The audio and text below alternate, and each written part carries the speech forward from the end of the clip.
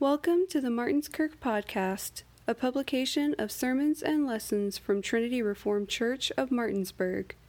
Trinity Reformed exists to declare the victory of Jesus Christ through worship and practice to the ends of the earth. To learn more about our congregation, visit martinskirk.com. The sermon passage this morning, I think I put it in the bulletin, so maybe it's not so much of a surprise, is Luke chapter 1, verses 39 through 45. And let me read that one more time to make sure it's fresh on our ears. Now Mary arose in those days and went into the hill country with haste to a city of Judah, and entered the house of Zacharias and greeted Elizabeth. And it happened when Elizabeth heard the greeting of Mary that the babe leaped in her womb, and Elizabeth was filled with the Holy Spirit. Then she spoke out with a loud voice and said, "Blessed are you among women, and blessed is the fruit of your womb. But why is this granted to me that the mother of my Lord should come to me? For indeed, as soon as the voice of your greeting sounded in my ears, the babe leaped in my womb for joy. Blessed is she who believed, for there will be a fulfillment of those things which were told her from the Lord." Amen. Let us pray. Our Father in heaven, may the words of my mouth and the meditations of our hearts be pleasing to you this morning, O Lord, our rock and our Redeemer. And may our minds be turned to Christ, that when we read the Holy Scriptures and we dwell on your word, that all our thoughts and all our actions will be oriented toward that one true Son, our Lord Jesus Christ. Through him we pray. Amen. Romans chapter 15, verse 13 says, "Now may the God of hope fill you with all joy and peace in believing, that you may abound in hope by the power of the Holy Spirit." This is the God we serve, a God of hope, a God who fills us with joy and peace in believing, that gives us joy and fills us with his Holy Spirit. And this is not what we see in this passage this morning in Luke chapter 1. He fills us with joy and peace in believing so that we may abound in hope by the power of his Holy Spirit. And when we read the narratives of Scripture, narratives like what we read this morning involving Mary and Elizabeth, we have to keep this truth in the back of our minds. We have to keep this truth that God is a God of hope. Or else the behavior makes no sense. The behavior of these two women makes little sense without that truth. We serve a God of hope and joy and peace, and when we serve him in faith, we receive that hope, joy, and peace in our own lives. So in the meeting of Mary and Elizabeth, we see the fulfillment of old Israel's hope and the beginning of a new hope for a new world. The child in Mary's womb is hope embodied, hope that has taken on flesh. The blessings that Mary and Elizabeth have received are only blessings because of this Christ. Elizabeth, who's pregnant with John the Baptizer, or John the Forerunner, and Mary, who's pregnant with our Lord Jesus Christ, are in the presence of the one who is the fulfillment of the world's hope and expectations. The groanings of creation are put to rest in this preborn child named Jesus. The old age is meeting the new. And these narratives are meant to point us to these types of truths and ultimately to Christ Jesus himself. Now the church is the fulfillment of Mary, who carries the blessing of Christ for the world. The church bears the gifts and the promises of Jesus to be received by joyful faith. We must not flip those two types around. We must not elevate one above the other. We should elevate the church above Mary, but we should not elevate Mary above the church. In order to see this, we have to first get a grasp of what is happening in this narrative. We have to understand what is taking place, what historically is happening here. Well, if we look previously, before verse 39, we see that the angel Gabriel had just delivered the news that the Christ would be born to Mary. He delivered that news to Mary herself. And the joyous news of her cousin Elizabeth conceiving a son in her old age is given as well. So right from the start, we have this dichotomy between the young Mary and the older Elizabeth. Mary with the coming Messiah, and Elizabeth with the last Old Testament prophet, the old versus the new. And in response to this wonderful news, Mary packs up her things and she went to visit family, specifically Elizabeth in the hill country of Judea. Now, Elizabeth was Mary's cousin, an older cousin. And apparently she lived in Judah. We're not given the exact location in Judah, but that doesn't seem to be important, as the fact that Mary left quickly. She left in a hurry for the hills of Judah with some good news. And Elizabeth seemed ready to hear this news. So ready, in fact, that being filled with the Holy Spirit, she cried out, "Blessed are you among women, blessed is the fruit of your womb." Now the greeting, as we don't know what was involved in the greeting, but I'm sure that she either saw Mary showing or she knew from the Spirit. Either way, it doesn't really matter. She knew the news already. She knew somehow that Mary was pregnant. Either news travels fast in the backwoods of Judah, or the Spirit informed her that she's pregnant, or it was that she was showing and that it was obvious. Probably the latter. Either way, she knew and she was excited. And there's more than one response here than Elizabeth's response to Mary. There's more than one response to the greeting of Mary recorded by Luke. Not only did Elizabeth shout with joy, but her son John leaped in the womb. Now I've had a few kids in my day. Unfortunately, they're sick this morning, but I've had a few, and I have noticed that they often move in the womb, right? I'm sure many of you have noticed that as well. It seems to be common that babies jump around, kick, and do interesting things while they're in the womb. There was only one way to interpret the movement that Luke is mentioning here, though. There's only one way to interpret the movement, and it was because John was experiencing some joy in some way. Remember, Elizabeth is filled with the Spirit when she says this. This is not just merely guessing, right? Sometimes we guess what the child may be thinking or experiencing in the womb. In this particular situation, there's no guessing. There's only one way to interpret it. Neither John nor Elizabeth saw Jesus. They saw Mary and that she was pregnant, but they could not see Jesus, and yet they were so overjoyed, not primarily with Mary, but with the child, the news that Mary carried with her. So the joy that's being expressed by John, the joy that's being expressed by Elizabeth, is not in response to Mary herself, but in response to the news and the Christ that she is carrying. Now, the word "and" in Greek can often be translated as "for."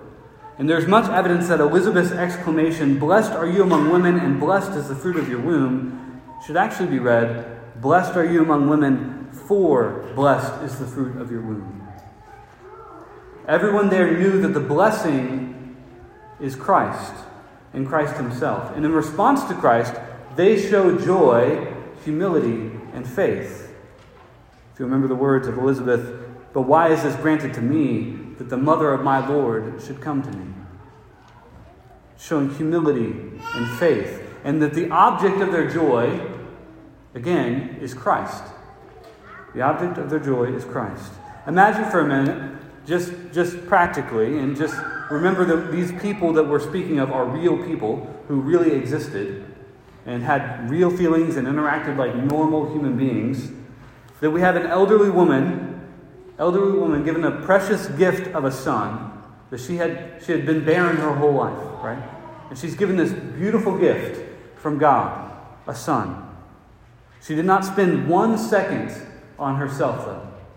When Mary comes in with her blessing, she did not spend 1 second on her blessing and her gift from God, but on Mary and her gift and the gift to the whole world. She did not get upset when Mary sang a song about her son shortly after coming into her house. Think about that. You have this greeting. Mary comes. You have received this blessing from the Lord that's obvious to everyone. You want to share that joy with her, and yet you share in her joy. You share in her joy, and you probably even join in on the song that she probably wrote on the way up. Right? You join in with the joy that is given to Mary. She was content with her blessing from God. She didn't need to add to it with the praises from others. And the reason is because of her faith. She knew that all good things come from above and that the greatest blessing, the one from whom all blessing flows, is in the room with her right now. That was enough for her. She didn't try to take any of the glory away from Mary. She participated in it.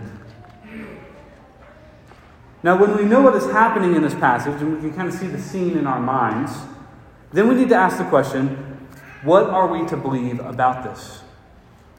What are we to believe about this scene? And in order to understand that, we have to look at similar themes and similar scenes in the Scriptures, because this is how God works. He speaks over and over again in different events, but same themes. He likes to bring about the same imagery. And one such theme has been mentioned before in one of our Sunday school classes recently, and if you've heard this, I apologize, but you'll have to hear it again, is the connection of the Ark of the Covenant and Mary. In 2 Samuel chapter 6, the Ark of the Covenant, which carried the law of Moses, it carried Aaron's budded staff, and it carried the manna from heaven, traveled to the house of Obed-Edom in the hills of Judea. The same location. King David, dressed like a priest, and if you remember that John the Baptizer is the son of a priest, David is dressed like a priest, and he leaps for joy in the presence of the ark, just as Elizabeth does. David then asks, how can the ark of the Lord come to me? How can the ark of the Lord come to me? Just as Elizabeth asked of Mary, how can the mother of my Lord come to me? Just as Mary remained with Zechariah and Elizabeth for 3 months, we see that at verse 56, the ark remained in Obed-Edom for 3 months. The ark blessed the home of Elizabeth and Zechariah during their time, and the ark was returned to Jerusalem just as Mary returned to Jerusalem to present the newborn Christ at the temple. So we see this obvious imagery that's taking place. It doesn't mean that Mary is somehow superhuman or to be elevated over other humans, but it means that she's being used for a particular purpose, a particular image. And what this points us to is not the significance of Mary. The ark was created to carry the presence of God in the midst of the people. It was where God sat. It was where God resided. And for that, it was holy and set apart. But it wasn't because of the gold, it wasn't because of the wood of the ark that it was holy and set apart.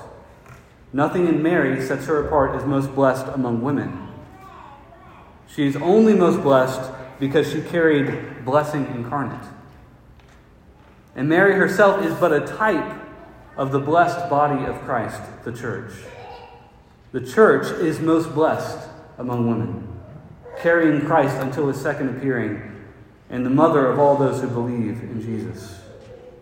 In Galatians chapter 4, we see this motherhood language used again with other women involving the covenants of old. Paul points us to 2 different mothers when talking about the covenant promises of God, Sarah and Hagar.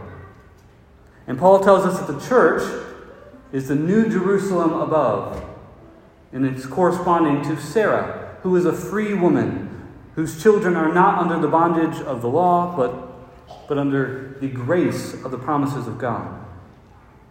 And this new Jerusalem is the mother of us all, Paul says. This sort of imagery is meant for us to think about. It's meant for us to dwell upon. And it makes sense because earlier in Galatians, our Lord Jesus was called the seed of Abraham. The seed of Abraham. And in this seed, we are all counted children of Abraham by faith. The church then is a mother to us all. We are born again in Christ to be nurtured by the church and brought up in the faith and by the Spirit of God. So when we look at Mary, we should not deify her or elevate her above the church. She is but a shadow, a representation of the church's role in the world. And yet, we should honor her for her faith and devotion to our God. She truly was the most blessed among women. But the ark is not the only image that's tied to Mary and her role. She carried and nurtured Christ and is a type of the church, but there is another passage in Scripture that uses the blessed among women language to describe this woman, or to describe a woman. That's Judges chapter 5. Judges chapter 5. Judge Deborah bursts into song, and she describes a popular woman among young children. We love this story, to be able to tell the story. Yael, the wife of Heber the Kenite. And Deborah describes her as the most blessed among women, the same exact phrase. She is counted most blessed for her killing of Sisera with a tent peg to his temple. Again, a wonderful story to tell your children right before bed. And in Mary's task of rearing Jesus, she participates in the crushing of the serpent's head. Jesus came to conquer sin, Satan, and death, to crush the head of the serpent. And Mary gets to play a role in that fight. She gets to participate in that fight in a unique way. The simple, natural role of being a mother is used to help crush the head of Satan. And in a similar way, all Christian mothers follow in her train, raising young boys and girls in the faith of Christ, advancing his kingdom, and helping to put all enemies under the feet of King Jesus, putting a tent peg in the temple of the devil. The Lord uses simple, faithful people for his good purposes, and that's what we should see here and believe here in this narrative of Mary and Elizabeth. But what can often be perceived as small acts of faith, things like motherhood and faithful motherhood, blessings from God for the opportunity to be a mother, or maybe things like receiving and rejoicing with those who rejoice without expectation of anything in return. Small things like that, small acts of faith, are sources of real joy for the Christian. Joy is a mark of true faith because joy is the proper response to the presence of Christ. So like John, what are we to do? We are to leap with joy at the chance to be near Christ and to be near his people.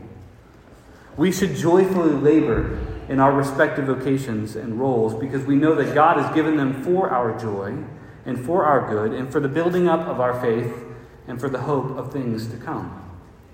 And because the mundane task of life can be sources of joy when done in faith, we are not to envy the blessings of others. Like Elizabeth, we are to rejoice with those who rejoice.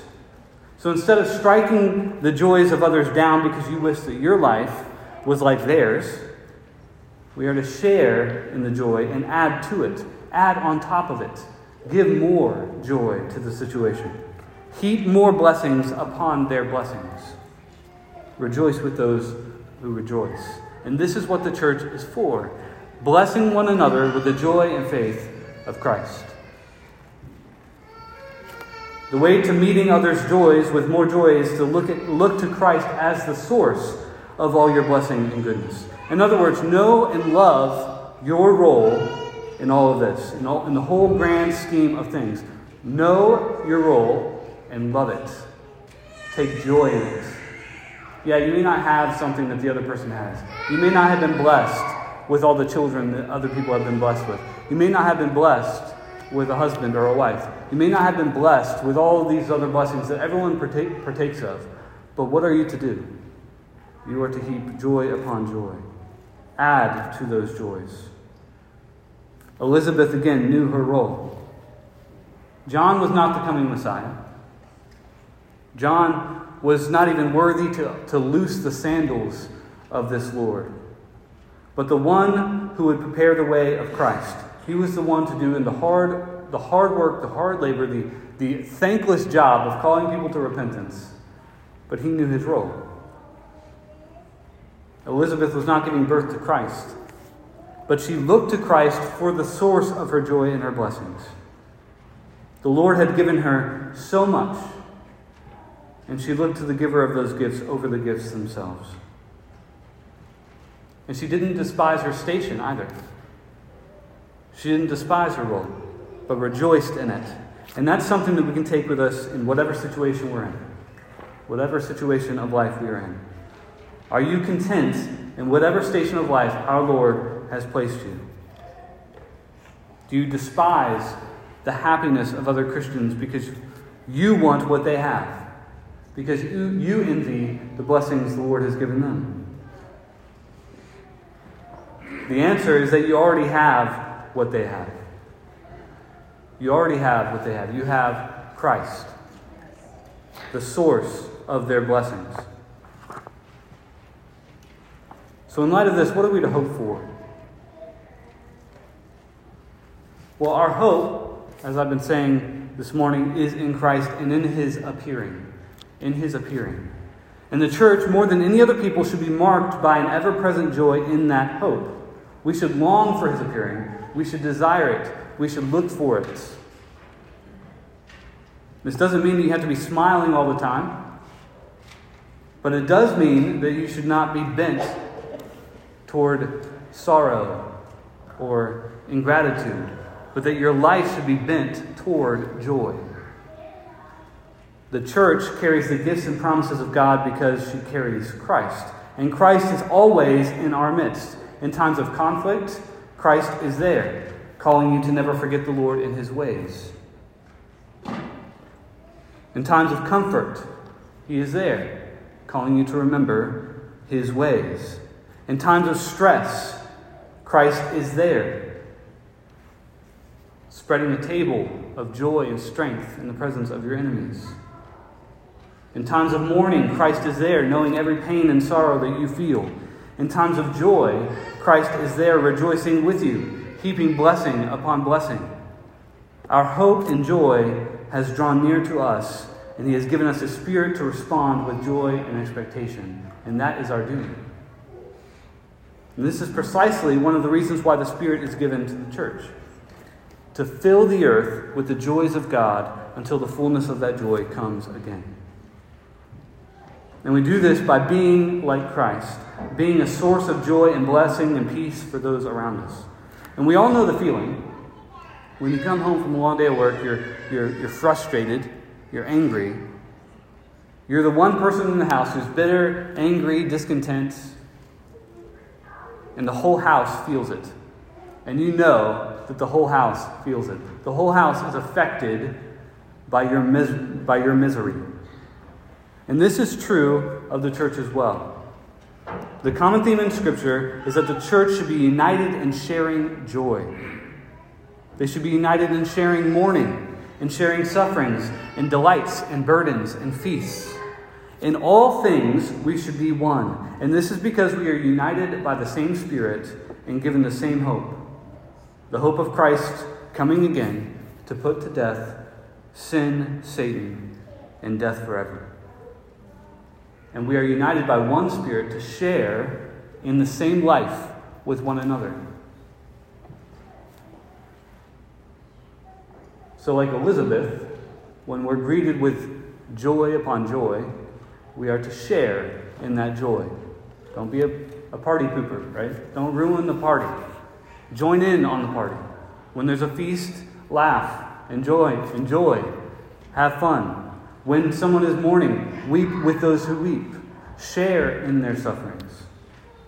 That is what we must do together, because that is what we are bound by, the same Spirit of Christ.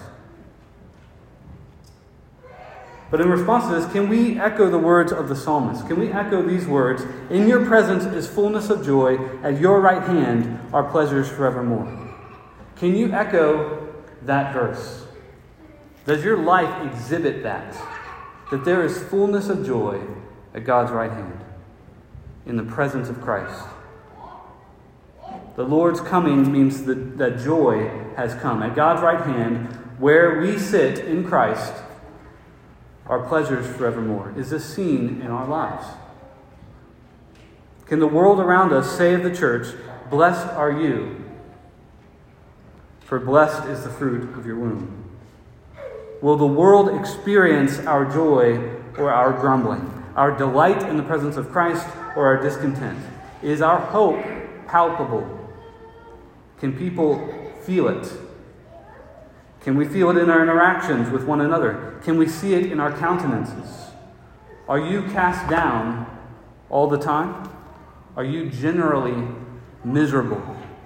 Can you hear it in our greetings, in our songs and prayers and conversations? Can you hear the joy of Christ?